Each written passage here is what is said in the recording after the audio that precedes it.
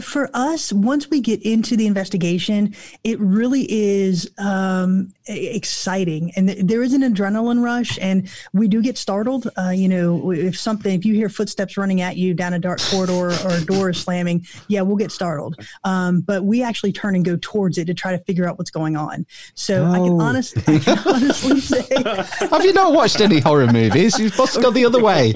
Yeah, that's right. They'll die. There'll be times when I'll tell my sister to go first. 5,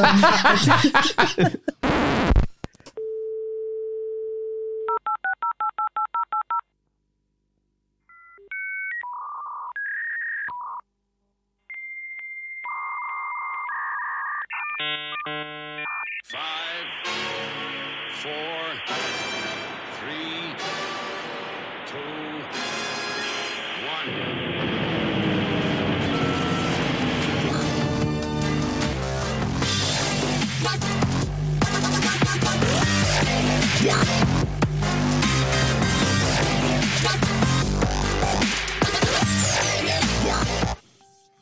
Oh, cracky. I just got... What an ill-timed notification that was on the tablet. Just come through halfway through intro music. Oh, never mind. We're doing it live, don't we? So we'll just have to get on with it. Hello, welcome. It's Amish Inquisition time yet again on Sunday the 19th of July, episode 141. I'm Amish Phil. I'm Amish Ben. And I'm Amish Matt. And tonight's guest is Kristy Sumner. Chris is the founder of Soul Sisters Paranormal. Hey, sister, go, sister, soul, sister. An all-female troupe of paranormal investigators travelling the length and breadth of the United States in order to probe into some of the country's most reportedly haunted locations. If you go to soulsistersparanormal.com, there's tons of great information on there, videos, all the social media links. And as usual, all those links will be in the episode description as well, eavesdroppers, if you scroll down. So, welcome, Kristy. How are you doing? I'm fantastic. Thank you so much for having me this evening. You're welcome. Thanks for coming. Absolutely. I'm excited about this one. Oh, really? I've been looking forward to this for a few weeks now. I hope this isn't too anticlimactic for you. So, paranormal investigating, I mean, how do you get into that? Did you have some sort of childhood experience or something? We did not have a childhood experience, and I'm kind of probably one of the few paranormal investigators to say that. But, for us, it actually started out as a girls' weekend. We had the opportunity to go to a weekend in Glendale, West Virginia, which is right outside Moundsville, which is where the West Virginia State Penitentiary is located. And we had a family friend that sits on the board of the West Virginia State Penitentiary. And he said, why don't y'all come in and stay the night and see if you can find any paranormal activity? And we always knew that if we got the opportunity to investigate, that we'd jump on it. So we did. We all met up there because we're all from different parts of the country. We all met up in Moundsville, West Virginia, and conducted an investigation. This was the end of 2013, and just had a ball. We caught some very compelling evidence, what we felt was compelling evidence. And then after that, we just really decided to formalize the group. So we came up with our name and our trademark and our logo and all of that, and just decided to start traveling the country and see what we could find. Yeah. And did this penitentiary have a reputation for being haunted? It does. It's one of the top 10 locations in the country with reported paranormal activity. And we actually have a familial connection in that our grandpa was a prison guard there when it was in operation. So to have that experience where we're actually walking the cell blocks where we knew our grandpa was walking the cell blocks was a very surreal experience for us. And so that first investigation was extremely rudimentary. We had a couple of digital cameras, a couple of voice recorders, one night vision video camera, and the evidence that we captured were things like doors slamming. We heard very compelling footsteps. We heard a couple of male voices when we were the only females in the area. So we had no males. So when we capture a male voice, that's extremely telling to us. And so, like I said, we came away from that experience just really hooked, if you will, on paranormal investigations. Yeah, no doubt. Mm-hmm. Sorry, is it a derelict penitentiary? There's nobody else. It wasn't actually. There's no part of it that was functioning. No, it closed in 1995. So, right, okay. They actually have, you can go in and take day tours. You can reserve it to do paranormal investigations. Mm-hmm. It's been used as a movie set for a while. So right now it's run by a board, and that's how they get money for it. But it's a Gothic structure. When you look at it, it's extremely imposing. It takes up a large footprint, almost a whole city block, I believe. And so it's very imposing. They had several cell blocks. And to us, like I said, it was just an amazing experience and one that really catapulted us into our paranormal investigations. Mm. Wow. I was going to say, you called Soul Sisters. It's an all-female group. One of the things I was thinking about is there some sort of relation between female intuition and your abilities, if you like? That's a great question. And I do believe that there is. I believe for us anyway, what I personally think is that females bring a sort of empathy to an investigation, probably more so than males do, because we don't go in with a lot of bravado. We don't go in with, chest thumping or anything like that. We legitimately want to tell the story and investigate the history of these locations. And so for us, it is, I think, one of those type of groups where, we don't go in as being imposing, but rather we want to tell the history and any compelling and show any compelling paranormal activity that we capture at those locations. And then also we actually have a familial connection as well, in that 3 of us are actually sisters. So it's myself, my twin sister, my younger sister, and then 2 family friends. Yeah. Nice. I was going to say I was watching your videos earlier in the week, and I really enjoyed the background history in like the opening sections of each video, and I felt like I came away learning something, as well as enjoying the getting all the gear out and doing the investigating. I really appreciate the amount of background work you obviously do before you go in and investigate. Well, thank you. I appreciate that. And I do appreciate you watching the videos. And that's really what we try to instill in our videos. For us, the history of the locations is so incredibly important, because without the history, we wouldn't have the paranormal.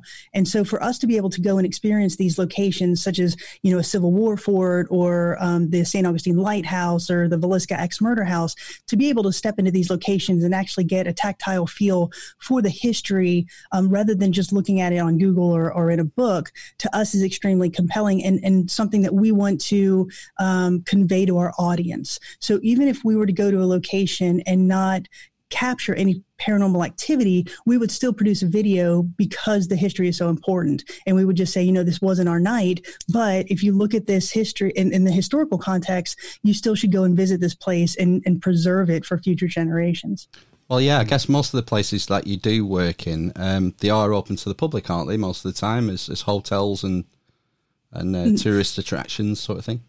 Correct. We do 2 types of investigations. The first is what I would call a commercial investigation. So those are things like the Villisca Axe Murder House or the Lizzie Borden House or West Virginia State Penitentiary. So they are open to the public. You can take day tours. You can rent them for paranormal investigations or, for movie sets if you want. And then we also do residential and business investigations.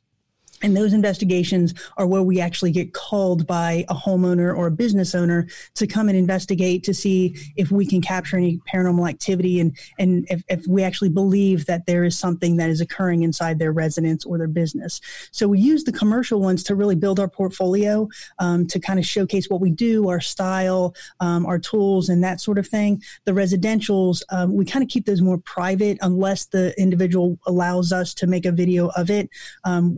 We do that in more of a private capacity, and that's for the homeowner or the business owner themselves.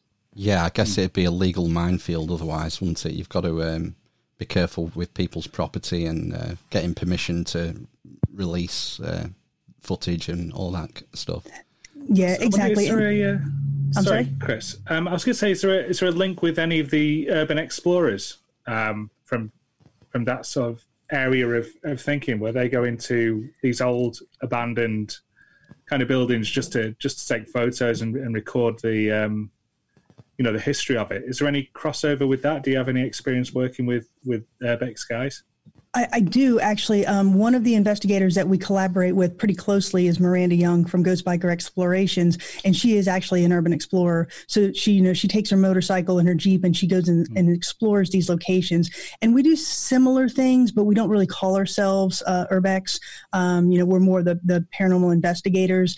I would liken that more toward ghost hunters, if you will, those that just go in and either are looking for a very quick history or a very quick scare on a Saturday night or something like that. What we really try to do is delve into the research, to delve into the history, to really showcase what happened there, why it's important in terms of history and historical preservation, and really convey that. So while we do have a little bit of urbex experience, that's really not our focal point. Oh, that's cool. Going back to the history again, I was quite fascinated with that sort of unsolved murder, the double axe murder. I can't remember the name of the house now. It's Lizzie Borden. Yes, Lizzie Borden, and coincidentally, today is Lizzie Borden's birthday. Oh! So, she was born in 1860 on this day, so that I thought that was kind of neat. But the Lizzie Borden house is absolutely fascinating. And, throughout the paranormal community, it is known as a paranormal hotspot. And so for us to go and investigate that and actually be in that location, to us was really an amazing experience. Because, you hear, like I said, you hear about these things in books, or you read about them, or you watch other television shows that do investigations there. But to actually go in and see the scope of it and really see the footprint of it, to us, it really opened our eyes to some aspects of the murder. And, really, it's like, okay, if this happened here, how didn't anybody see it? That sort of thing. Right. So to actually be in these locations, such as the Lizzie Borden house, and see where the murders actually occurred, is an extremely cool experience for us. So when we went in there were actually 5 females that night. So it was 4 of us and Miranda from Ghost Biker. And it was extremely compelling in the evidence that we captured, because throughout the night we were actually seeing shadow figures. We captured male voices. Again, there's no male on the team, or there was no male on the property that night. And so to be able to capture that and really showcase that in our a video was extremely compelling for us. Yeah, I bet. Kind of like a boxer boxing at Madison Square Garden, I guess. I was just going to ask you about... Oh. Go on, Matt.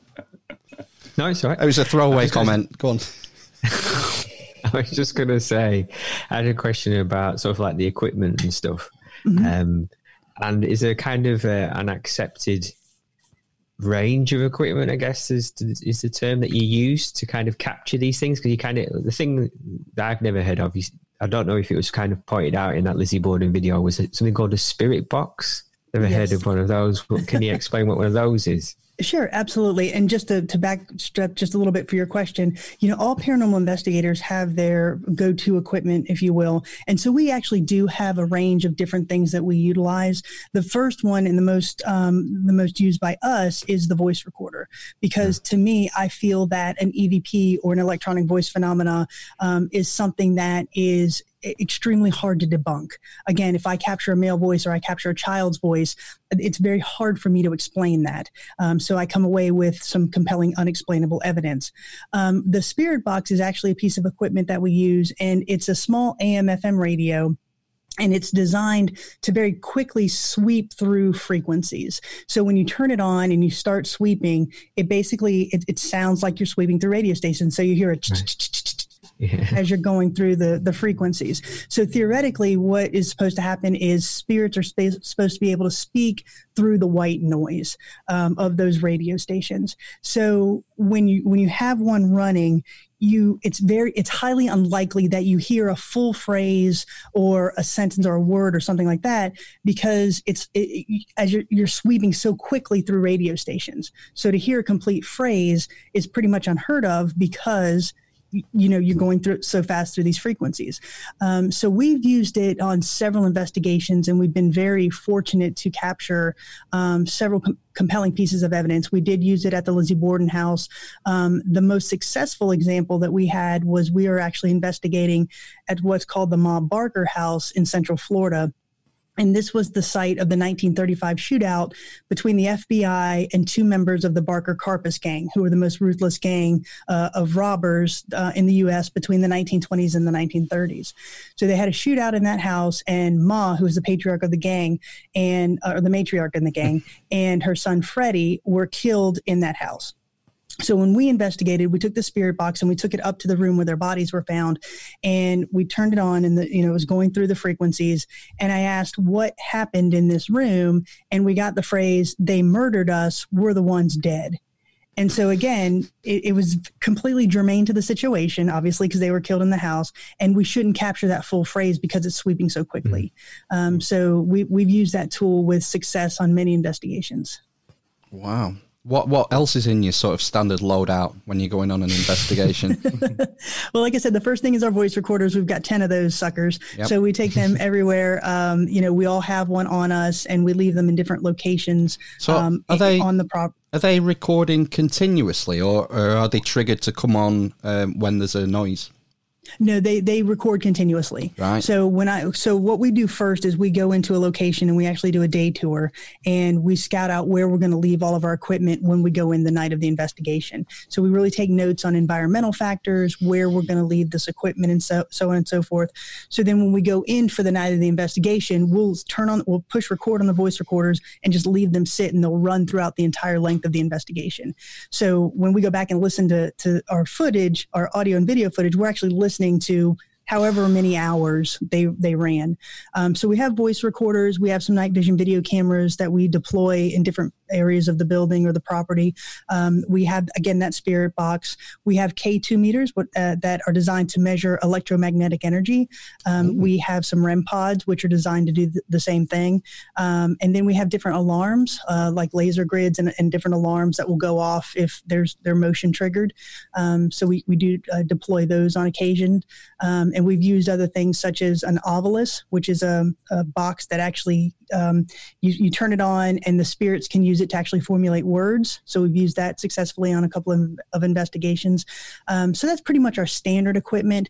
And then above and beyond that, we have extensive trigger items, what we call trigger items. So during our research of these locations, we will design trigger items based on what we find in that research. So for example, if we're going to an axe, say, I'm sorry, an axe, for example. Yeah, and that's it exactly. When we went to Villisca, we had a hatchet. So we did. We took an axe. If we're at a prison, we'll take cigarettes or some whiskey or something like that. There's been times where we've actually investigated Fort Mifflin, which is in Philadelphia, and that was a Revolutionary War fort.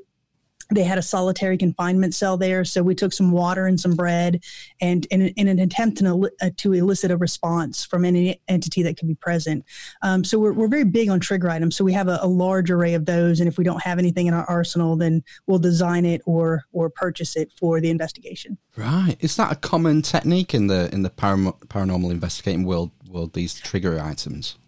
For a lot of investigators, it is because it really tries to bring out a sense of the familiar with any entities that we're speaking with. So again, like I said, we're very big on taking cigarettes into prisons because most prisoners would have smoked during their incarceration. That's one thing that they could get pretty easily in prison. But we really try to go above and beyond and really kind of put out unique trigger items, if you will. So, for example, at the West Virginia State Penitentiary there in Moundsville, one of the prisoners that was there, his name was Red Snyder, a bad guy. He was a murderer, so he was in jail for life. And he was actually killed by other inmates during his incarceration. But one of the things that he liked to do is he liked to watch the soap opera Days of Our Lives. So every day they would wheel this television in front of his jail cell, let him watch Days of Our Lives, and then they'd wheel it back out. So what we did is we actually downloaded an episode of Days of Our Lives on our laptop and took it in and played it for him. In an attempt to get some, reaction, and I believe we did. So we captured several EVPs there. We were able to capture some really cool K2, what we call K2 activity. So for us, that was a successful trigger item, and so we do that at every location that we go to. What was the K2 meter again? Was that the electromagnetic? It does. It measures energy. For lack of a better term, it just measures energy fields. So, for example, if I were to hold it up, it's got a light array. So it goes from green to red. So if I were just to stand out in the middle of a field with no electricity, it would stay stationary on green. Right. If I were to hold it up to a microwave, it jumps to red because it's measuring that energy level. It's actually used by electricians in the field. So when we go to these locations that have no power, or no electricity to them, and we get K2 spikes, that's an unexplainable occurrence to us because there theoretically should not be anything acting upon it. Because when we go in, we make sure we do not have our cell phones there. We put them at base camp. Anything that gives off any type of energy, we do not have on our person. So if that were to happen, if we were to capture that spike, that's compelling evidence to us. Right. And so do you sort of cut the power off to the building as well while you're in there? A lot of places we do ask that, but most of them assuming they're not no derelict, like. Yeah. So like the Ma Barker house, there's no electricity to the house. The West Virginia State Penitentiary, same thing. There are some that have power like the Villisca house or the Lizzie Borden house. But in that case, we take the K2 meters around and we find any hot spots. So we know that if the K2 meter is around that hot spot, then it's probably not paranormal activity. And also for us, what we do is we like to validate on different pieces of equipment. So if I have, some K2 activity over here and it's pretty compelling, but if I also catch an EVP, if I also have my laser grids being activated, if I have my alarm activated, that to me just builds my case for compelling paranormal activity. Yeah, synchronizing your evidence rather than just relying on one piece of equipment. Yeah, absolutely. I think it's important to stress what I noticed off your website is that you do not charge. Correct. You don't take any travel expenses or board or anything like that. This isn't because I can imagine what the hardcore skeptics are thinking when they're listening, and I think that's important to stress. Absolutely. Everything that we do is self-funded. If we do a residence or a business, we do not charge for that. And you're absolutely right, because I don't want it to come back and say, oh, well, you're just faking this evidence so you can get money. I was recently asked why I don't have our YouTube channel monetized. And it's for that very reason, because, really? I want it to be essentially free to the public. And if I have any type of monetary connection to that, then people can come back and say, well, you're just doing it to get more views on your YouTube channel. So you're absolutely right. We don't monetize for that very reason. And we don't have, it's all self-funded. Wow. That's, I can't believe that's, I hadn't thought about the YouTube, but I mean, that really shows the sort of, the level of integrity that you bring into this study. We try to. Absolutely. We try to. For us, we are, like I said, an all female group, and in sort of a male dominated industry, if you will, and an industry that's already a subculture to the mainstream. So for us, we're fighting a couple battles. And so what we really try to display is that sense of professionalism that might not be apparent to what I would call normal society. So for us, it was very important to... Just hang on one sec. Can you still hear me, you lot? Where I've been skeptic of things that may have been perceived as paranormal in certain locations. So, for example, if other teams tell me, "Oh, yeah, there's this demon that's in this location, and you can't go in there," and all of this other stuff, to me, I'm a little bit skeptical of that until I will experience it for myself, or if I can find evidence to debunk it. Because what we really do is we do go in with a healthy skepticism, if you will, of each location, because we really do try to find if there's any environmental factors that are causing the reported haunting. So that's why we always take a day tour to determine where street lights are, to determine where traffic noises would come from, neighborhood dogs, kids, air traffic going over. We take copious notes of each location that we go to account for that environmental factors. So for us, when we go into these locations, we do go in with that sense of, we may not catch anything tonight, we may not, but then we've been fortunate enough to capture some things that I can't explain. Right. Excellent. That's key, isn't it? That. I was really intrigued by, I think it was one of the penitentiaries where something or other was throwing stones at the camera. Yeah, we've had that a couple of times, and that was at Brushy Mountain State Penitentiary in Tennessee. And that location is just an amazing location because it's built in the crook of a mountain range. So it's down in this valley. It's very isolated. You know, you go up this windy road to get to it, and you roll up on it, and it's immense. It's just a huge complex. It was a maximum security penitentiary.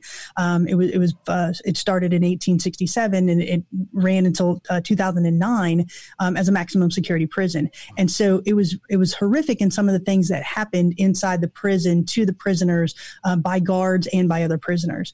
And so you're right. We set up a night vision video camera in one of the cell blocks. And when we went back and watched that footage, I mean, it was amazing. It happened.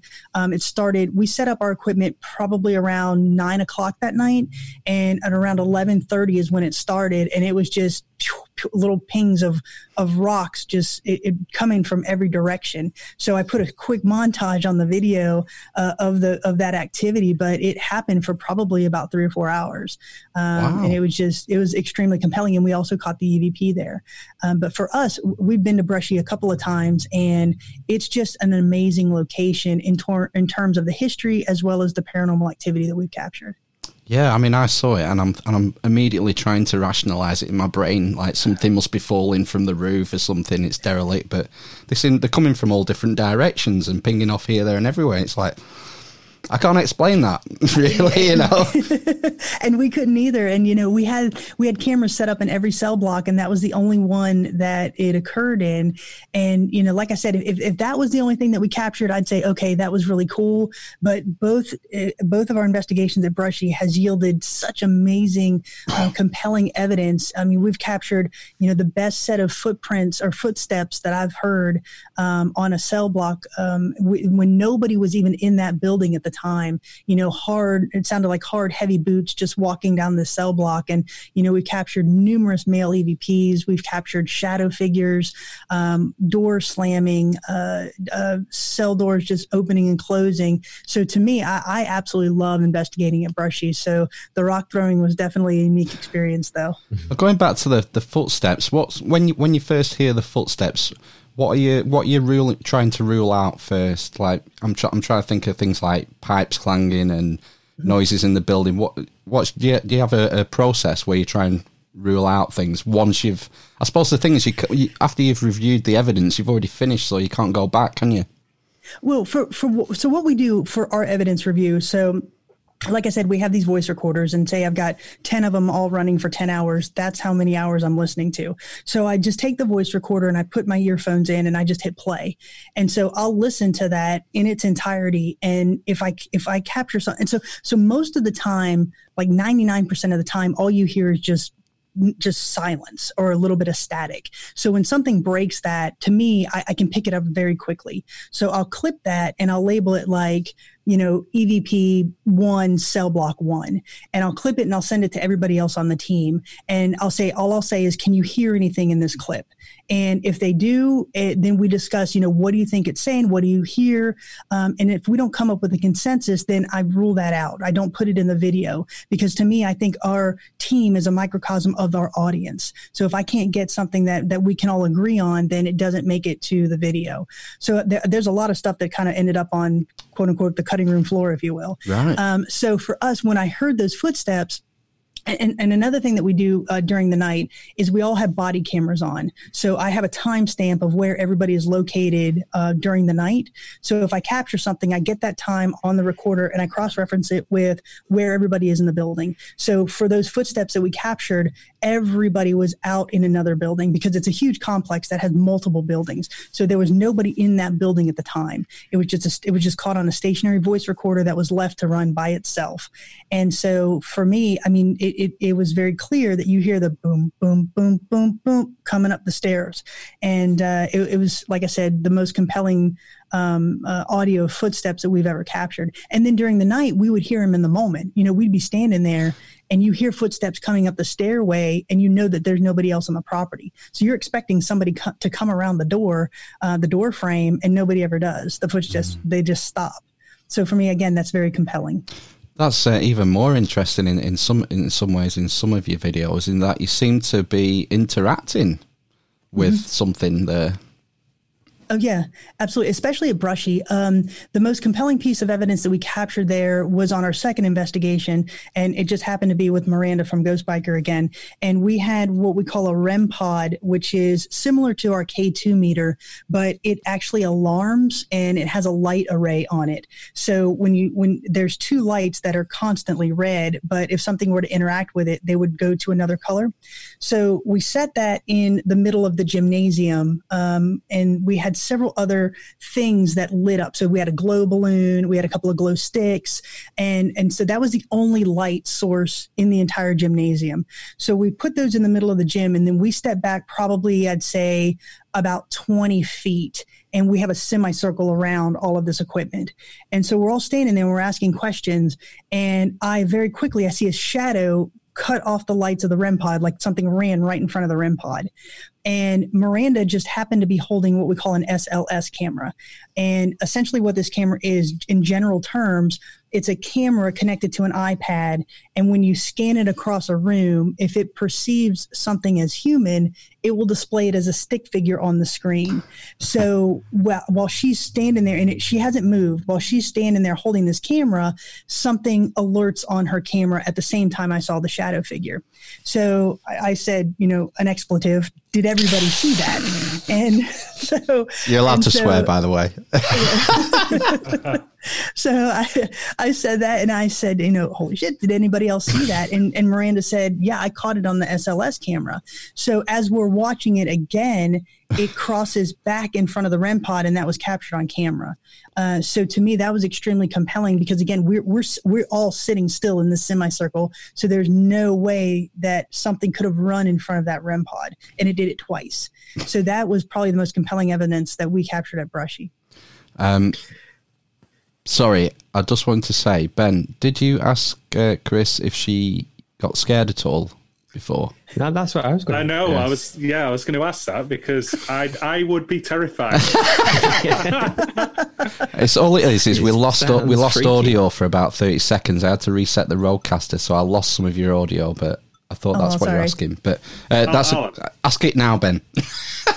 So, Chris, are you ever scared on these expeditions then? Or just natural now?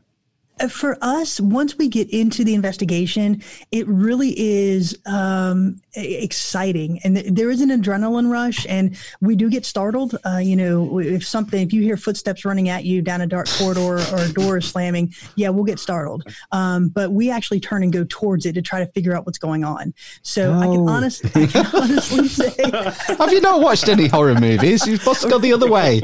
Yeah, that's why they all die. There'll be times when I'll tell my sister to go first.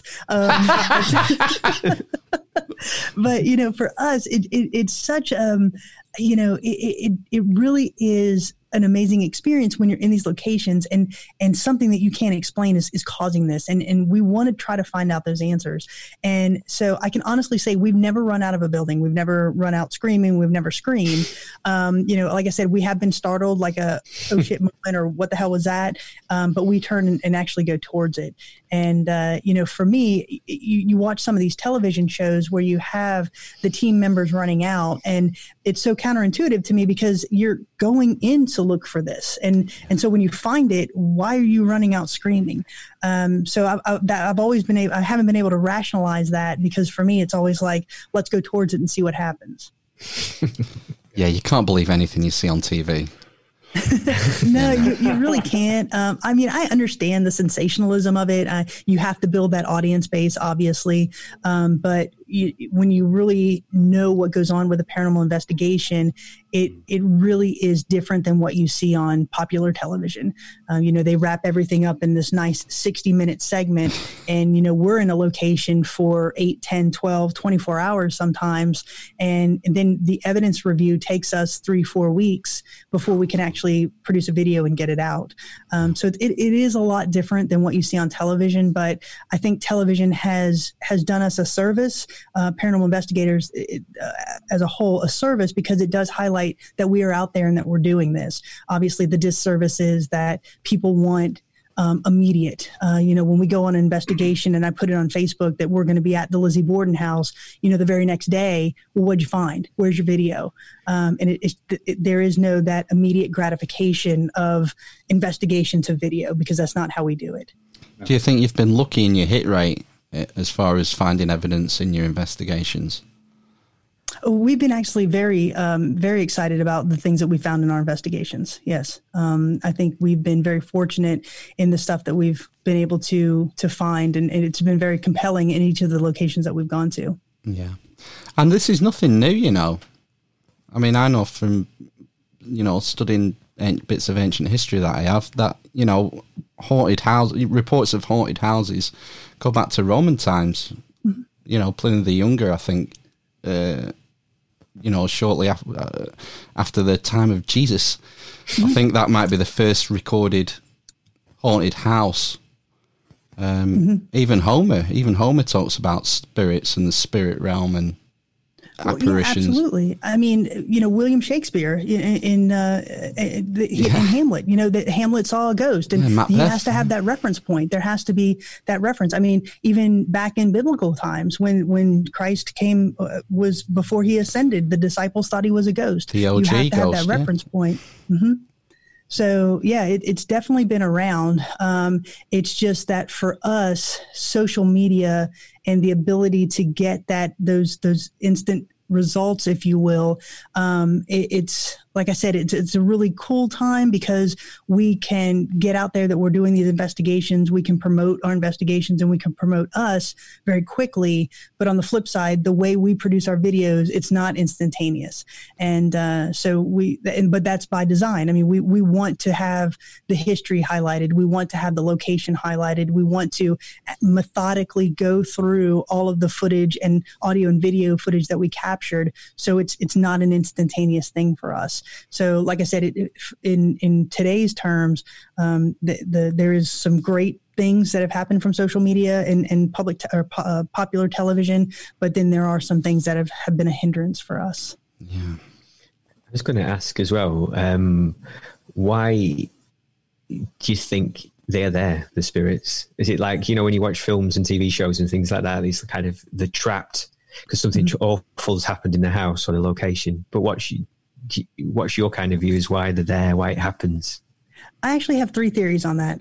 The first one is I do believe that there is some form of unfinished business. So, for example, the best example that I have is about 4 years ago, I had a very vivid dream that my granddaddy, who died in 1986, he came to me in this dream about 4 years ago. And I asked him in the dream, I said, what's going on? And he said, I'm waiting for your Nana. You're going to be getting a call soon. So about 2 weeks later, my Nana was in an accident and she broke her hip and she never really recovered. She was in hospice for about 4 weeks. And on the day she passed, with permission from my family, on the day she passed, about 3 hours after, my sister and I went to the location in the house where the dream was. And I said, Nana's going to be meeting Granddaddy at this location. I know it.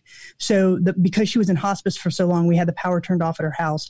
And so we took our K2 meters, and while we were there in that room, which was the room in my dream, I asked, Nana, are you here? And the K2 meters went off, and I actually had 2 of them. One was gray and one was black.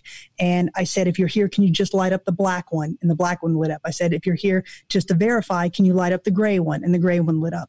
So for me, that was validation that in my mind, they met up, and that was Granddaddy's unfinished business. That's why he was there. And so then they moved on together, because we went back a week later, did the same exact experiment, and did not get anything on our meters, nothing read.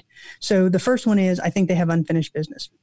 The second one is that I think that they may be stuck. For some reason, they don't know how to get to the next realm, call it heaven or, plane or whatever you want to call it. They can't get there. The example that I have for that is we were investigating Hales Bar Dam in Tennessee. And the reports are that during the construction, 2 kids were killed. And so when we were investigating there, we were down in the tunnel system that runs under the dam.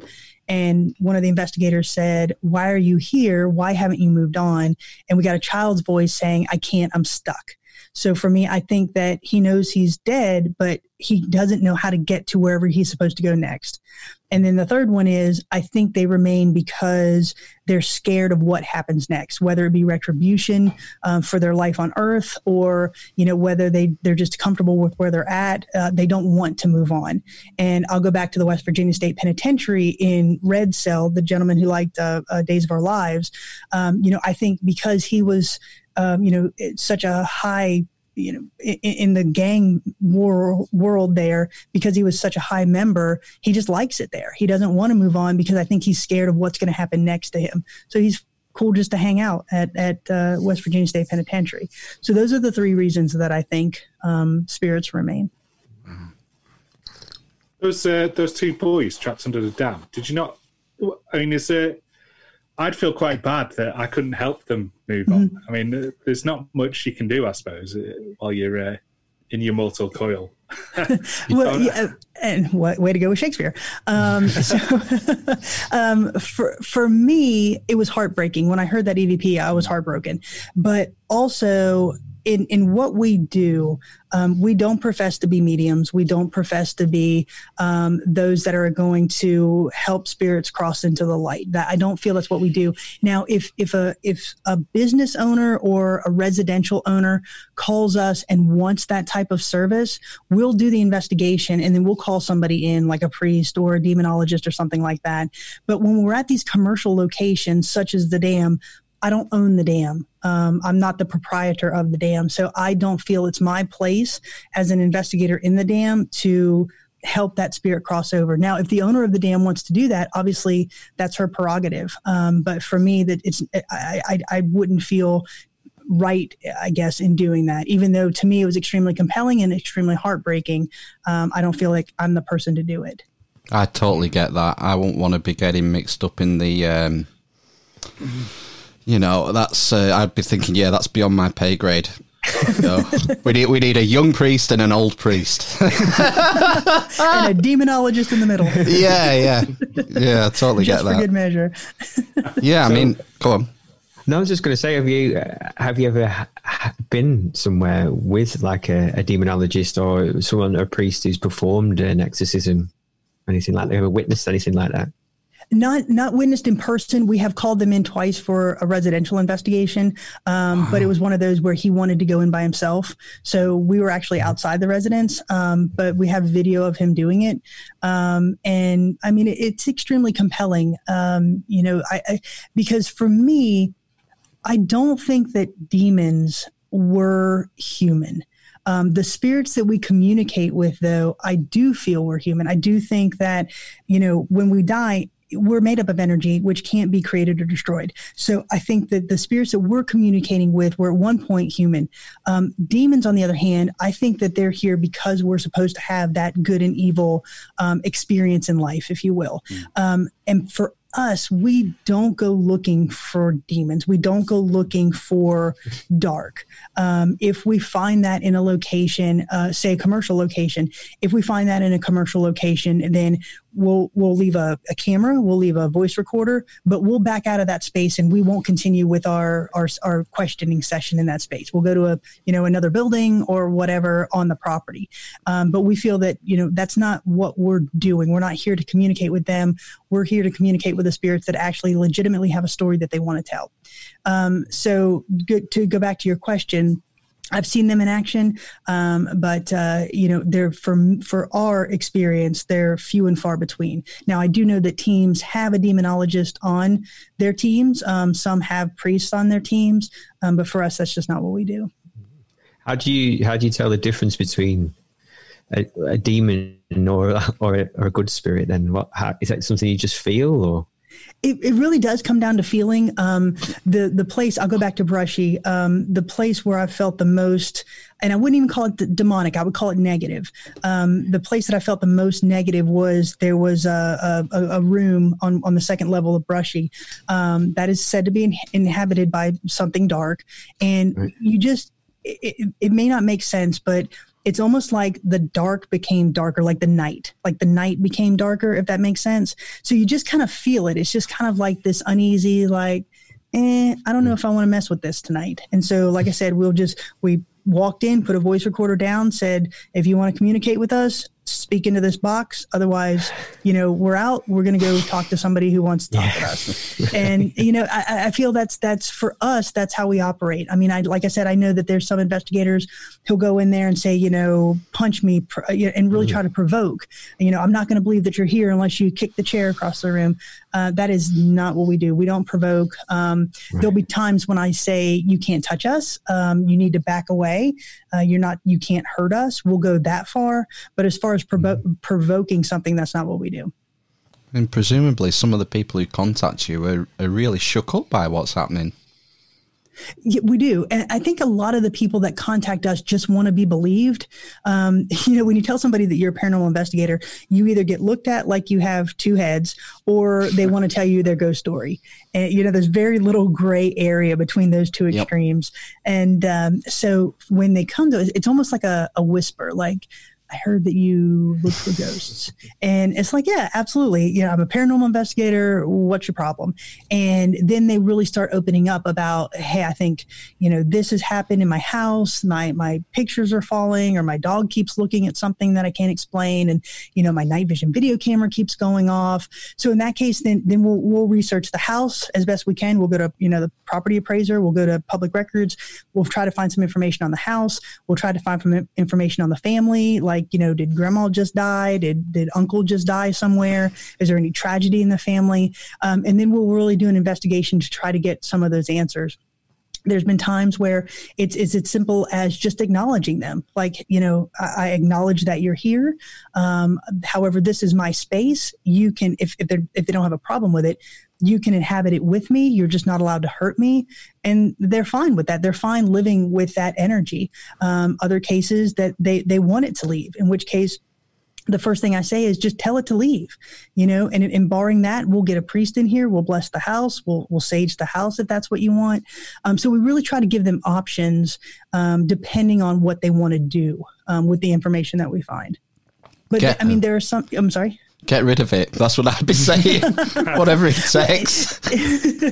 In some cases, it really is just acknowledging, that grandma just died. I think it's grandma. Grandma, are you okay? And then it typically will dissipate in some instances.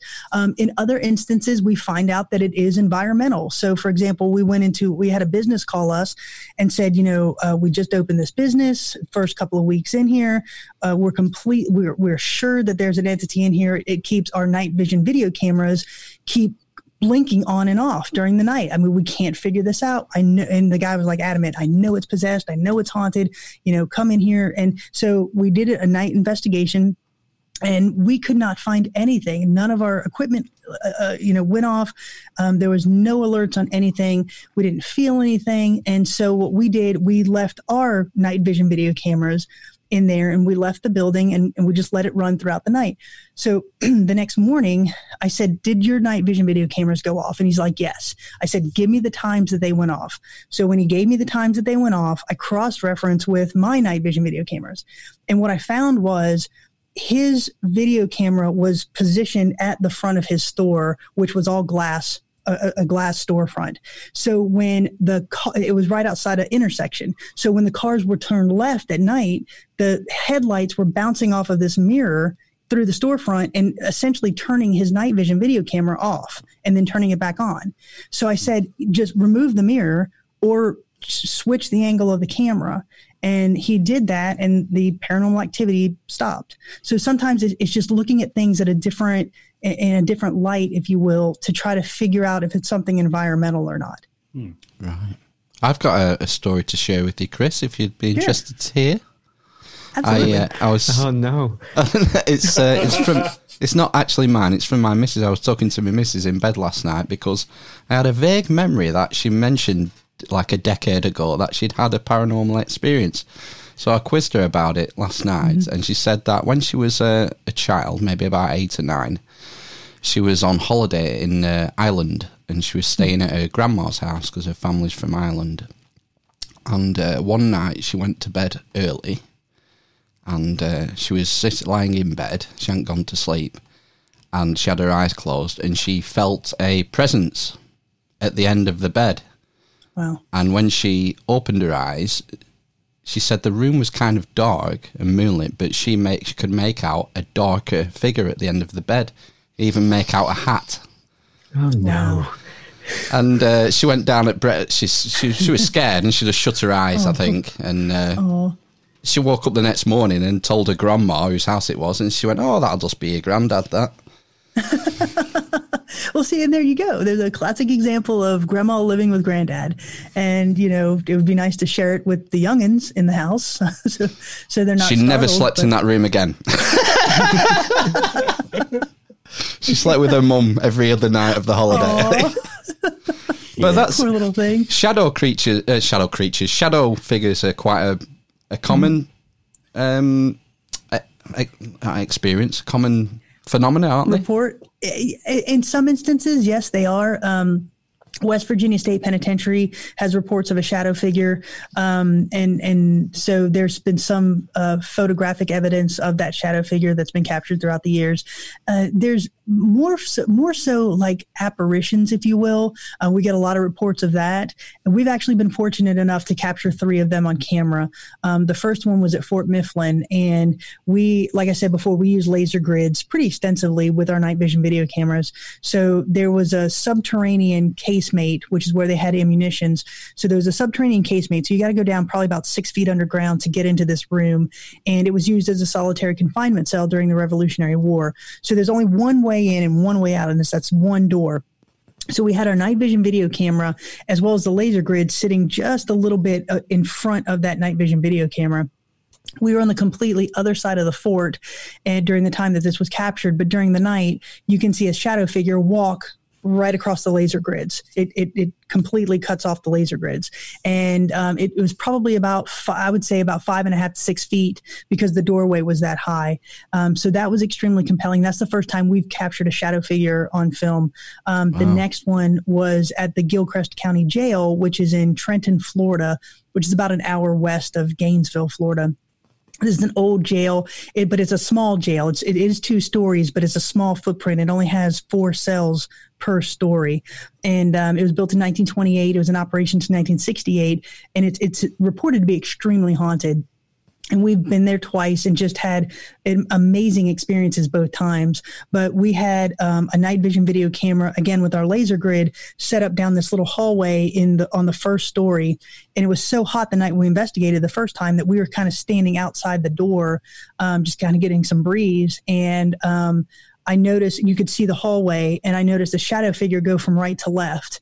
And again, I said, holy shit, did y'all see that? And I said, if you're here, can you do it again? So the shadow figure walks back from left to right, and it cuts off the laser grids again. And we captured that on camera. So for us, it's extremely compelling when we do capture that. It's rare, but when you capture those moments, it is extremely exciting. And can you make out like limbs of the figure? Is it more like a cloud, like a, I don't know. Can you make out arms and legs and a head? And not on those instances. The only way that we could tell that anything was walking is because the laser grids, the laser beams, because when we turn it on, there's like 1,000 beams of light, essentially, the little laser beams. So the shadow figure walks through those beams and it's cut off. So that's the only way we actually know. So if we didn't have the laser grid, we probably would not have caught the shadow figure. It would have been too dark, would it? Yeah, exactly. We probably wouldn't have known what it was.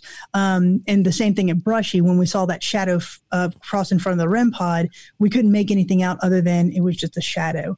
Now, I will say we were at the Manger Hotel, which is in San Antonio, Texas. And the reports are that there's it's a grand hotel, but it's got a big rotunda in the middle, and it's multi-story. So we were on the 3rd story. And this is about 2:00 at night, and we were just doing a rudimentary investigation again. But they had this big mirror on one side of this rotunda, and the reports are that the room that's beside this mirror was where a woman committed suicide back in the early 1920s.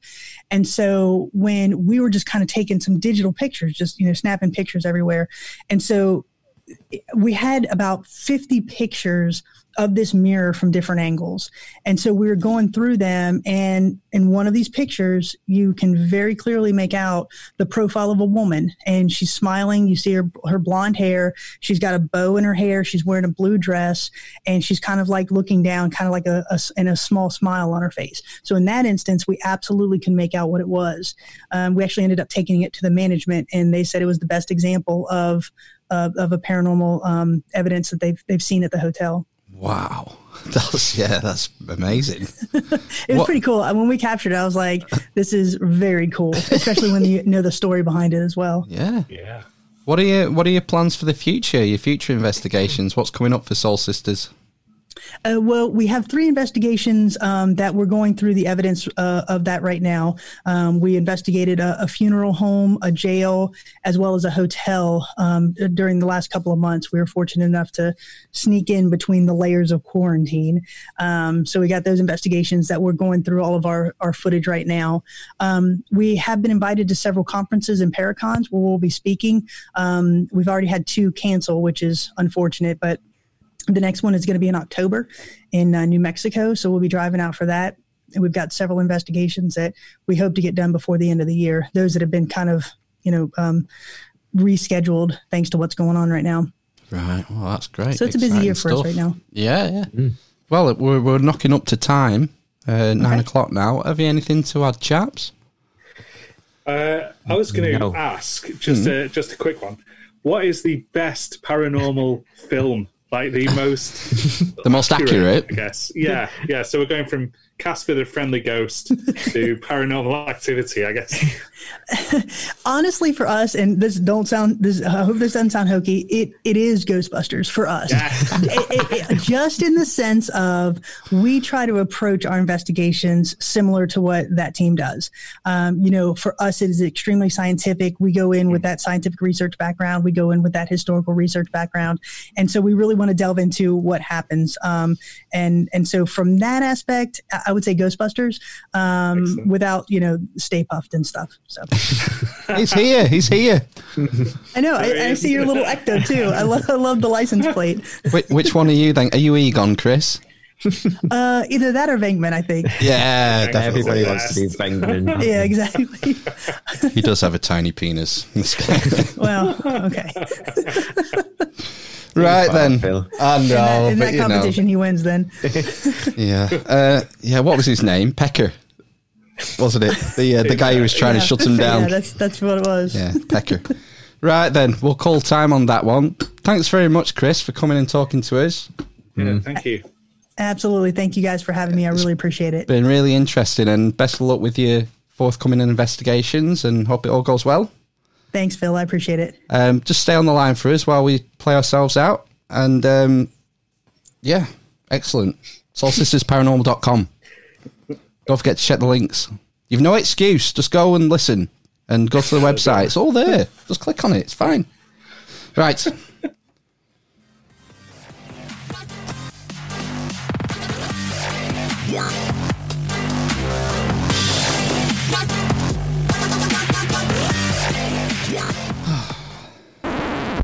Okay. The Vigo. Yeah, I did, yeah. Okay, then. Is that it? Is that it? Right. You're playing us in. Right, that was our interview with Kristy Sumner from Soul Sisters Paranormal. Oh, what happened to the intro music? I thought you were doing the Don't intro need it. music again. We'll put it in. I've already put it. I've already recorded it. Oh, right, okay. Normally hear it. Right then, that was our interview with Kristy Sumner. Kristy Sumner from Soul Sister Paranormal. I'm dealing with such fucking amateurs here. Do you know? But, Make me cry. That's all pretty hot material right there. That's like 2 minutes Absolutely, worth of... yeah. I didn't record gags. it. That was the best. You didn't record it? No, I you said stopped you were because going to record it. You were fucking about, so I stopped. Yes, well, that's your own fault, isn't it? Not mine. That's the best bit of the podcast. That was great. I really enjoyed that interview. Yeah, it was good. Yes. Yeah, I don't know how she does it, or her and the Soul Sisters go into those awful places and get freaked out and not run away. Exactly. Yeah, I'd be running. I'd be running the other way. Yeah, I think that's the problem, isn't it? That you start thinking too much about it, but maybe you go beyond that when you're investigating it. It becomes just another job. Yeah, we could have asked. Does each time get a bit easier to? I'd imagine your first paranormal experience will really give you the willies, and then after 6 or 7 investigations, it's just another day at the office, isn't it? Yeah, but you must get that sort of jolt of excitement. Otherwise, why would you keep doing it? Oh yeah, definitely. Yeah, definitely. This is the thing: it sounds like he's dealing with very base human instincts, isn't it? That kind of fear reaction, and like the hairs standing up on the back of your neck and things like that. There must be dead theoretical physicists who are had that they were right on the cusp of like a unifying theory of everything, and they knew the answer, and then they were hit by a bus, and they must be like waiting to tell someone that thing, and you've got all these people going in and say, move the cup if you're in the room. It's like, I'm trying to tell you the solution to this, link quantum equation. Yeah. No one asked me this. Loads of news this week. I think I should change my name from Amish Phil just to Nostradamus. Nostril what? Because I have a clip from last week's show. They're going to make it a taboo, right, to not wear a mask. So that's the first sort of type of coercion. And then when that doesn't work, they'll just make it a law, and it'll probably come next week. Put on your fucking muzzle if you go to the shop. Absolutely. And just saying absolutely. It happened. Yeah, no, it was obvious because this is the gameplay. I think I might be a soothsayer. No, you're just catching on to the strategy they've been using. It's that kind of gradual drip by drip thing, isn't it? All right, then. I'll tell you what, I'll make a prediction for next week. Do it. Go on, do it. I predict that next week, Joe Biden is going to make some sort of faux pas. Oh. That's null and void. His entire life is a faux pas. Yeah, he came out again and said this. Science requires a timetable for measuring progress on climate that isn't 3 decades or even 2. Science tells us we have 9 years before the damage is irreversible. 9 years to save the planet, fools. Oh, 9 years. Yep. I saw the Marlon Baker video. Didn't watch it though. It says I think he's critiqued it, has he? 9 years to save the world. Yeah. It's his neck of the woods. It's nonsense. Climate change. Yes. Yeah. Last week's guest, Marlon Baker, has an excellent video on. He's got loads of excellent videos on climate change, full stop. But he did do one this week where he sort of kind of debunked the whole 9 year thing. So, I don't know. 9 years is loads of time. Look how much we've achieved in the last 9 years. What's happened in the last 9 years? I don't know. To be fair, slightly faster internet. There's been periods of weeks, hasn't there, where we've used no fossil fuels, I think, or maybe no coal. Well, they take all the cars off the road as well. Electric cars. They did that. Well, for the grid. Right. For the grid. Yeah. That's been periods, hasn't it? I've no idea. I don't. You should have just built that tidal lagoon anyway. That's what I was excited about. That's been scrapped, hasn't it? Shelved? Yeah, Kaiba. Yeah, too expensive. Worked, or was it expensive? Too expensive, yeah. Although the predictions were that it was going to cost less than what the latest nuclear power plant's going to cost per kilowatt or something. Oh. Kilowatt hour, is it called, or something? Yeah. Yeah. Going back to the masks. Right. there's a really good YouTube channel called Unheard, and it's like a pop-up channel that started when the COVID outbreak and the lockdown It's happened. herd as in sheep, isn't it? Unheard. H-E-R-D. Yeah. And I'll tell you what, they have some cracking interviews with epidemiologists and scientists and stuff. And the thing is, it's like, they had a video on the other day with Carl Hennigan on, who's an epidemiologist. And if you watch Newsnight, you'll have seen him on there. But you know what it's like? You're going to get 5 minutes of a segment, and so he might get to speak for 90 seconds or 2 minutes of it.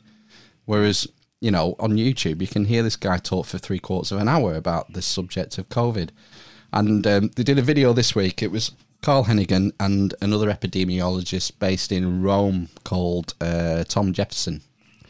And the first section of the interview was all about the masks. So I've taken some clips because I think it's really interesting about the efficacy or not of masks, which is particularly pertinent, isn't it? Because it's law from Thursday that you have to wear a mask.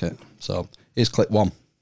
So let me go to Tom then. You've been studying these non-medical or these physical interventions for years. What is your view of the wisdom of requiring mask use among the wider community? Specifically on masks, there is no evidence that masks, aside from people who are exposed in front line, so healthcare workers, that masks actually make any difference. But that is extraordinary in its own. But what is even more extraordinary is that what I'm describing is uncertainty. We don't know whether these things make any difference. We don't know whether they make any difference by the type of agent that we're looking at. We don't know whether the materials or anything like that, the way they're fastened, the length of use, and so on, make any difference. These are non-healthcare worker settings, okay? That's pretty categorical about the uncertainty. Yeah. Yeah. And all the studies have been in healthcare settings, right? Which is why there's no. There have been some out. We're coming outside. on to that, I'm afraid. Okay. Let's go. That's fine. Let's go to clip 2. The interviewer is called Eddie. I've forgotten his blank. Freddie Sayers. Freddie Sayers is called, and he does a really good job of asking the right questions. And obviously, the common wisdom seems to be that we should be wearing masks, and it's the law. So he probes him on this matter. On masks, though, I have seen studies that have been widely shared on social media that investigate on the kind of physical level how much a mask can reduce the spread of particles, and there is evidence that masks work in that setting, isn't there? Even though there may not be evidence of the kind of sort of controlled sample style. Freddie, we're dealing with some of the most slippery customers in the market, respiratory viruses. It's not just a question of the bug and the person, it's also the setting, which is why all these laboratory-based experiments with plumes, for instance, there are studies looking at the plume of droplets coming out of mask A versus mask B and so on, have to be treated with extreme care. What we really should be doing is our experiments, trials in the population. And we have to do them when there's virus circulating. So he's very, very forthright in emphasising that these mechanistic studies that have been done in labs have to be taken with extreme care, he says, and that these studies need to be done in society. But the problem is that he does say in the interview that should have been done in February, March and April. The problem we have is we don't have enough of the virus about now to do these studies. You'd need thousands and thousands and thousands of enrollees to make it worthwhile. Needs to do it in America. Yeah, well, maybe, yeah. Maybe someone should be doing it. Anyway, let's go on to clip 3. But isn't it a matter of common sense? As soon as Freddie says, isn't it a matter of common sense, one of the epidemiologists sort of smiles. Because you think it's a matter of common sense, but it's not. So at all? I mean, do you believe that wearing a face covering reduces the amount that a respiratory virus can be transmitted, even though you may not have a population-wide study to prove it. The problem with that particular belief is that the one arm of a randomized controlled trial, which was published in 2015, so one section of the people who took part in a study in Southeast Asia wore cloth masks. Okay, and they found that these cloth masks not only didn't work, but actually probably saliva and secretions and the wetness made them more permeable to incoming agents. So what I'm describing really is complete uncertainty.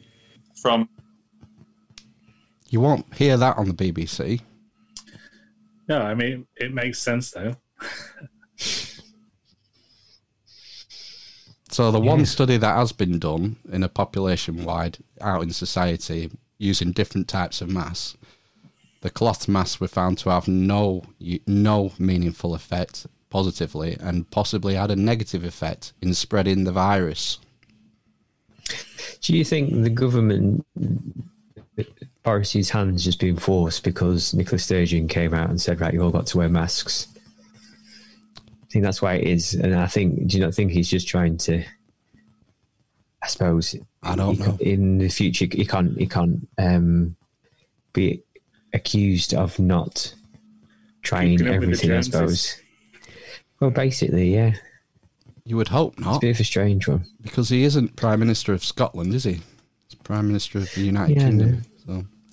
So, the final clip, they do go on to the area of policy and how the science is used to decide policy or not, as the case may be. Last one. 24th of July in the UK, it's going to be mandatory to wear masks in shops. It sounds, would I be right in saying that you don't think that sounds like a necessary or wise step? Or? Well, look, the job of evidence-based medicine is to inform decision, not to be the decision. And this is an incredibly important point that I think a lot of people don't get when you're actually in healthcare and actually they're making decisions. So both Tom has been a general practitioner and at the weekends I still work as an urgent care GP. I use the evidence to inform you about the benefits and the harms. So the question is, if you were in policy and asked us about what are the benefits and harms, we would tell you now that there is significant uncertainty. Any evidence that you bring to the table will be mechanistic, will be weak observational evidence, which has been shown over decades to have flaws. So by all means, people can wear masks or not wear masks. Policy can make the decision, but what they can't do is say it's an evidence-based decision. I just thought that was really interesting. It is. Are they saying it's an evidence-based decision? We're following the science. We're following the science. That's what they say. That's what they say, yeah. Ah, right, okay. And Chris Whitty, says we'll say we're following the science, and Patrick Vallance will say we're following the science. The problem is how good is the science? The point that they're making is they're taking these lab studies with the plumes of smoke going through, and it shows that some particulates get trapped in the mask. Right, but how long does the mask get worn for? What about people fucking with the mask once they've been wearing it for an hour? Does it work for this pathogen and not other pathogens? It's weak as fuck. I saw a guy in B&Q yesterday, because around my neck of the woods, you already have to wear a mask. They won't let you in because it's a hot zone.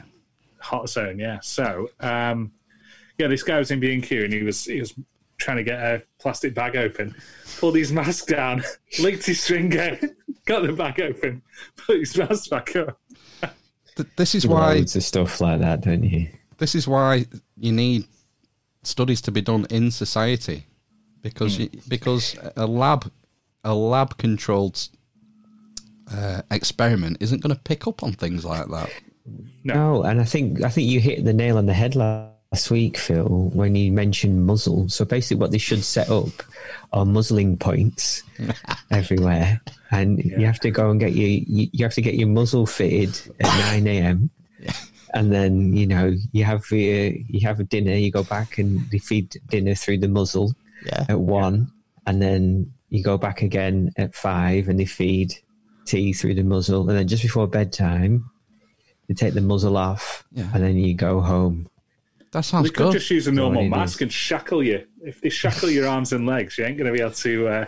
that sounds great, that. When do we get sterilised? It's already happened. I think that's August 24th. Is it August? Right. Okay. Good. Can't wait. No.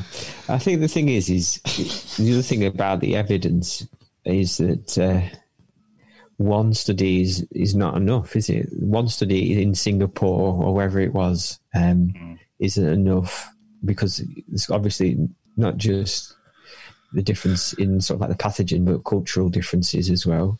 It's one data point.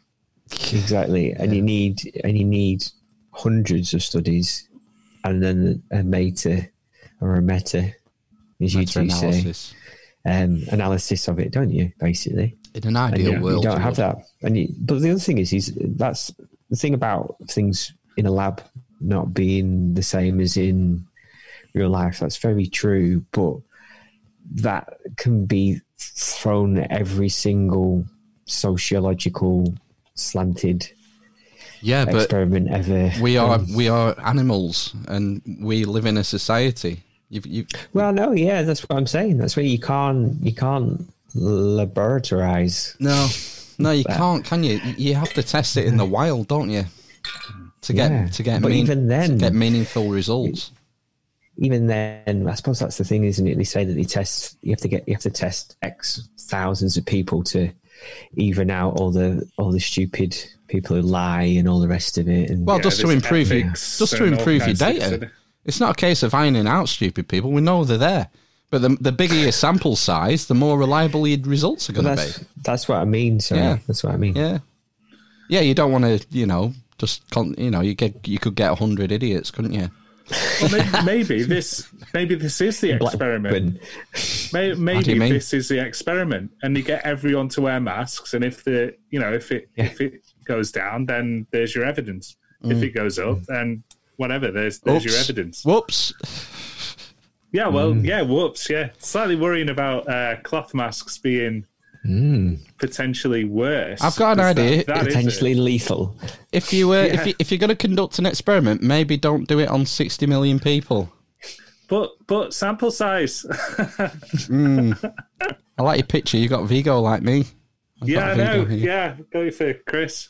I tried to print a A3 one, and it just gave me a giant face. Crotch. So I thought it was quite good. Is that A3? No, it's much bigger. It's just really far away. Yeah, I think it's quite good. I might leave it up. It's a bit freaky. There's another massive story. Another massive COVID story this week. Another one? Yeah.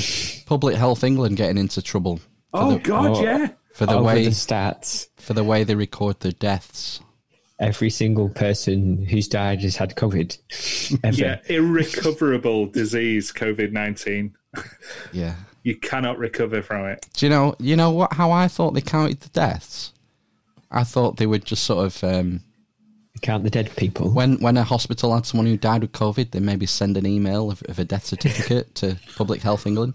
No. Do you know how they do it? Do you know how they do it? Pigeon? They search the NHS database for everyone who's been tested positive for COVID, and if they're dead, they go. If they've died that day, they go on the death figures. So, oh my God. So the situation is, if you get COVID, if you tested positive for COVID in March and recovered, and then got hit by a bus today, you're a COVID death as far as Public Health England concerned. Have you not heard of COVID buses? No. And also, what about the brain fog? What about wandered into a bus? The problem going forward is, all right, you had COVID in March and you recovered. You then die of flu in January. That's a COVID death. So I'm going to make another prediction. I think it's going to be a very mild flu season this year. Yeah. Because they're already dead. very, very few road traffic accident deaths. No murders. No. Can you believe how inept it is? It's stupid. Who's in charge? Oh, there is someone in charge of Public Health England. Who is it? Have you got a clip? No, I should have, but you know, you just think, how could they get it so wrong again? Because maybe people are just making stuff up on the fly. The systems aren't there to record something like this, so the government is probably putting so much pressure on them to say, we need this, we need these figures, how can you do it, how can you do it? And probably someone's just gone, well, the only way we can do it is everyone who dies who's had COVID, we'll just cross-reference. Oh, you know what you do? It's this complicated, right? You set up a Gmail account called COVID Deaths, right? And then you email every trust and say, if you have a COVID death this day, email this fucking email and attach your death certificate. You can't do that. And then you just check your inbox. Oh, I've got 10 emails. Right, well, that's 10 deaths. You don't even have to open them if you don't want. It'll be better than the system they've been fucking using. Here's a joke. There's a data issue as well, isn't there? A data protection issue, because that was in the news today. Oh, what's that? In that, I don't know if it's Public Health England or some kind of central body hasn't been, when they've been trying to do this track and trace thing, they haven't been sharing the full information with the council. So I think they're giving a partial postcode or just a postcode, but not names and dates of birth of people who've tested positive. Oh. So it makes it like virtually impossible for then the council, local authority to trace it. Basically, changing that. Oh my God. That's just been changed in the last few. Well, talk about being changed this weekend. I think it's been an issue for a few weeks. When do people start losing their jobs over this nonsense? I don't know. It's just still panic stations, isn't it? At the moment, I think. Well, what skill set do you need to be in one of these focus groups that decide how we deal with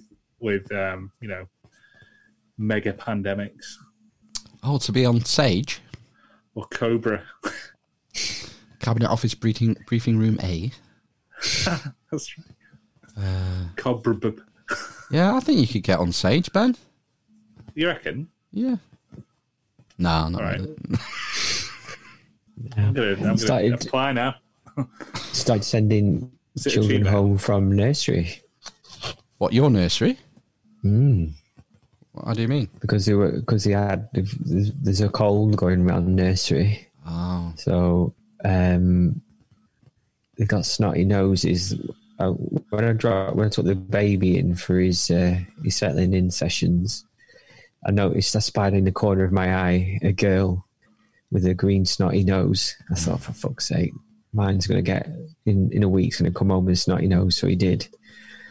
And in the eldest class, there was a girl who coughed. They said for 10 minutes. And she was sent home from nursery.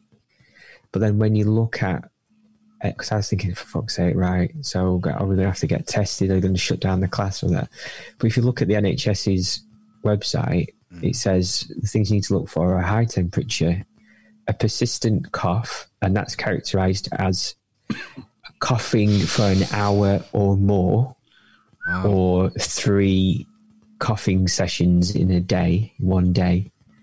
And then the final one is a loss of taste or smell. And she didn't have any of those, but she was sent home because she coughed. And was she told to isolate? Not come back? Just sent home for the day? She's been tested. Pardon? Just sent home for the day then? Was she back the next day? Well, sent home, and I think her mum and dad took it upon themselves to get her tested, and she came back negative. Yeah. So, and there's another lad in the class that's been tested, and he's come back negative as well. Right. I mean, it seems a lot less prevalent than it has been, doesn't it? Seems like we're over the worst of it. Well, I don't know, yeah. I think the other thing as well is that they may have had it and it's gone, because I think it's for the swab test at the back of your throat? Yeah. I think there's like a 4 or 5 day window when that's effective. Oh. So when I was reading about it, because I was looking at taking ours to get tested until they all came back as negative, and then they've not had any of those symptoms. But yeah, there's a 4 or 5 day window. I think as soon as you start showing symptoms, you've got to go. Otherwise, it's probably too late. That's a bit shit, isn't it? Yeah, it's like the antibody test. You don't have antibodies circulating for every disease you've ever had all the time in your bloodstream. What? The immune response is triggered by, the antigen that infects, but your body then produces the antibodies. So if we all get antibody testing, this mass testing that they're talking about, that's only going to come in probably after Christmas. Pointless. If we've got it now, we're going to test negative on that, and that we'll be told that no, we've never had COVID. That's not strictly true. The longer it goes on, I think the more I think we're just going to have to live with this. Yeah, like we live with every other circulating respiratory disease. Yeah. Some people will die. Some people will not die. Going back to the that is life. Going back to the Unheard interview, they made a real good point about fever hospitals. And that, what's that? Well, we used to have fever hospitals up until I think it was the late 80s or early 90s. And what's that? Where you isolate people, kind of? Yeah, they were specially designed, like single story, no elevator shafts. These hospitals, and they were able to isolate people within them, particularly for this thing. Okay. They were. I think they started them after the Spanish flu, and obviously we've got rid of all them because can't afford them. Not gonna need them again, are we? No. It costs a lot to maintain an asbestos-riddled single-story medical unit, though, doesn't it? There was a big Twitter story this week. Did you hear about the Twitter hack? Oh, yeah. I did. Yeah. I heard that they actually made some money out of this. About $120,000 in Bitcoin. Yeah. That's right. But essentially, I've got a list of the notable people who were hacked. Apple, Joe Biden, Barack Obama, Elon Musk, Bill Gates, Kanye West, Mike Bloomberg. They were hacked, and they tweeted out like a Bitcoin address, saying if you send $1,000 in Bitcoin to this address, we'll double your money. Yeah, and that was the scam. But I mean, it's quite frightening, really. The implications. Do you know what happened? This money. What happened? It was apparently, when I read about it, it was a Twitter employee's, I think, work account had been hacked, and that's how they got in, basically. Yeah. But they managed to shut it down, didn't they, for quite quickly, but it's already too late. They shut down every verified account. They had to shut down every blue check mark. Because the thing is, people think, a bit of hacking, Bitcoin, no big deal. I mean, one tweet from Elon Musk can tank Tesla's stock. He does that anyway, doesn't he? You know, people. I mean, you could almost start a war with a tweet in this day and age. Oh yeah, they need to get their fucking trying his best. Notable exception, Trump. He didn't get hacked. No, POTUS. Well, the theory is that because he got deactivated in 2017 by a disgruntled Twitter contractor. So the theory is that maybe his account has some extra layer of security around it. Yeah, I bet it does, yeah. But it's quite frightening. The other thing that was an eye-opener to me was that the hackers sent a screenshot of the Twitter admin's control panel. Did you see that? Nice. Did you see it? No, I've not seen. Because Twitter doesn't shadow ban people. They have, what does that mean again? Shadow banning, where they sort of hide you from search results and stuff. Oh, right, yeah. You know, people who they don't agree with, people who aren't left or woke enough. So some of I've got what were the controls? Shadow ban. Search blacklist. Ooh, you can't use the term blacklist. That's not woke. They're gonna get in trouble for this, I think, aren't they? Search blacklist, trends blacklist. Oh. So yeah, they do shadow ban people. Wow. Oh yeah. Well, isn't that more like when someone searches, say, for like snuff porn? Isn't that not? Well, I mean, there's the search blacklist, as in they don't want. No, it's on the account. This things typed in. It's on the account, so it's just a button. Right. So you can put search blacklist, and then if someone searches for you, presumably you won't come up, or you'll be further down the list. Well, what interested me is, I bet some of these people might be a bit worried, the people who were hacked, about what was in the DMs, and if the hackers had access to the direct messages. Well, a lot of them have it turned off, though, don't they? The messaging stuff. I don't know.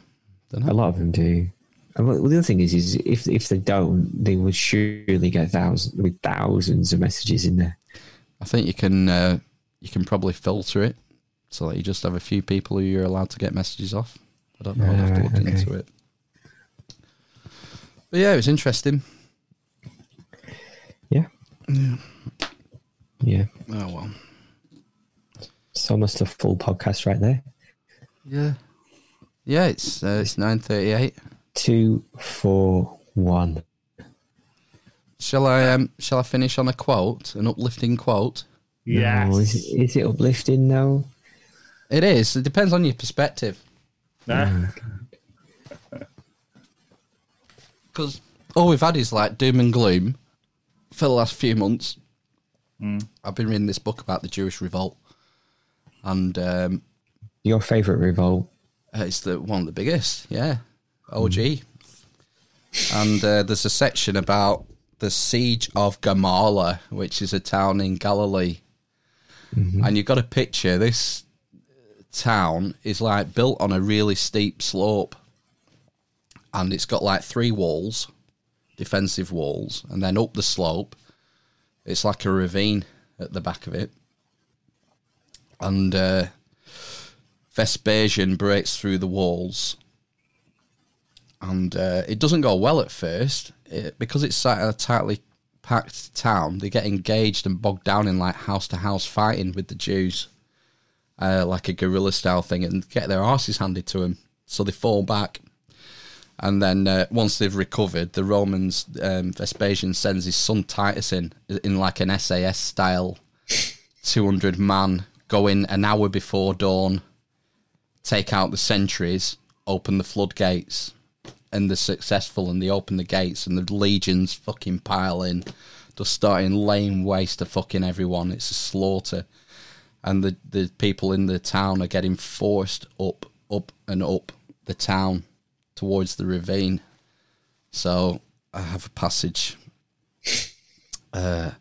While some men fought grimly on, others abandoned the struggle as enemy missiles began to drop from overhead and the air filled with the screaming of terrified women and children. Many of the people of Gamala, knowing that death was but minutes away, now plunged over the precipice into the ravine. Fear drove them over, fear of laceration by steel blades, of a lingering death, of deliberate torture, of gang rape. So the final choice for many men in Gamala's terrible last moments was to throw their wives and children into the abyss and then to follow them. Wow, uplifting. So, if you think it's bad, just remember it could be worse. You have to throw your wife and child into a fucking hell. Ravine. You think we've got problems? That's fucking heavy shit. It upset me. It upset me reading that. But this was the reality for some people, and you've got to be thankful for what you've got, and be positive. Damn straight. Are you going to go into the house and throw your children onto the sofa? Nope. It's almost like a Judgment Day and terminating mode, like. So, anything else to add? They are. Yeah. So amazing in their love. I'm a Marxist. Shall we fuck off then? Classics. Shall we go? Yeah. Any more? I got hairy legs. Because I'm literally a communist. Right. Rudy next week. Rudolph from Thoth Hermes podcast. That's going to be ace. Yeah. Light some candles, yo. Yeah, pound some dicks while we're at it. Here's more from Dick Pound. Right then. Smell you later, eavesdroppers. Ta-ra for now. Bye. Ta-ra. Bye. Jesus Christ.